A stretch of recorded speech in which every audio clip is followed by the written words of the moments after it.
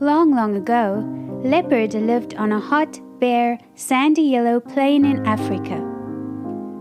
Giraffe and Zebra lived there too, along with lots of deer, big and small, young and old. The animals were sandy yellow all over, just like the plain itself. Leopard was sandy yellow too, which wasn't good for the rest of the animals because Leopard was hard to spot on the sandy yellow plain. He could lie in wait in the sandy yellow grasses, then jump out, catch them, and eat them up whenever he wanted to. Giraffe and Zebra and the rest of the animals lived in fear. Leopard, however, was very happy and never hungry. After a while, Giraffe and Zebra and the others had had enough. They decided to move away from the sandy plain to find a better place to live.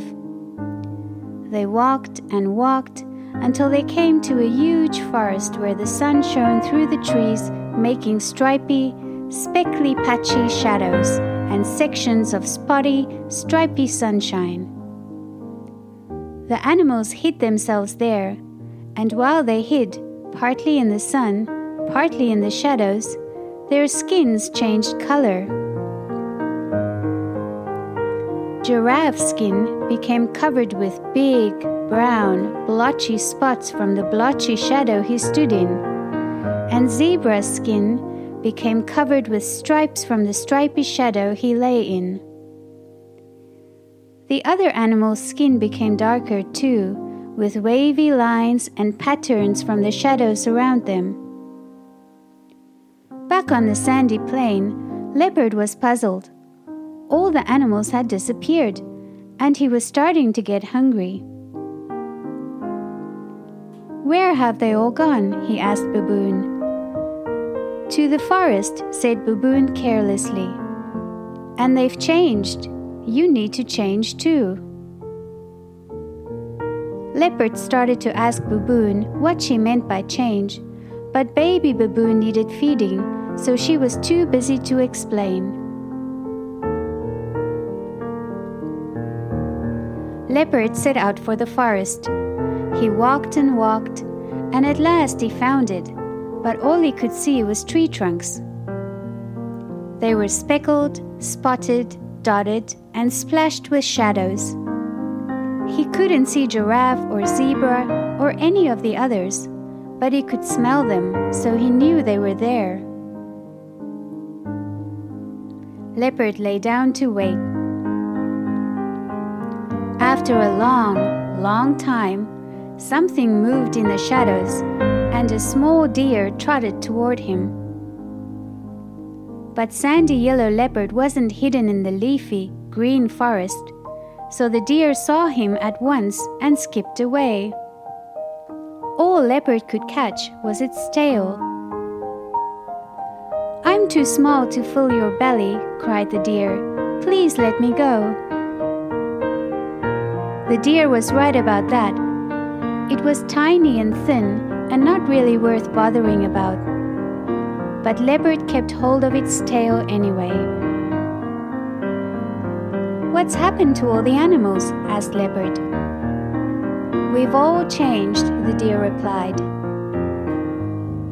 "Now our skins are speckly, spotty, dotty, and splashy, just like the shadows in the forest.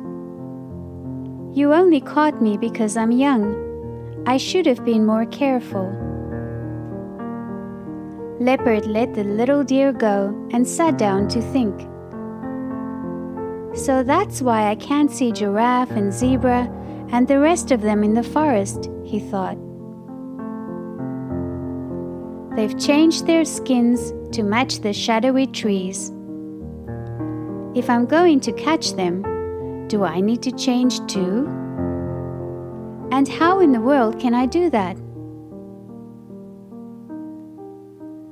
As he sat there thinking, more deer walked through the trees.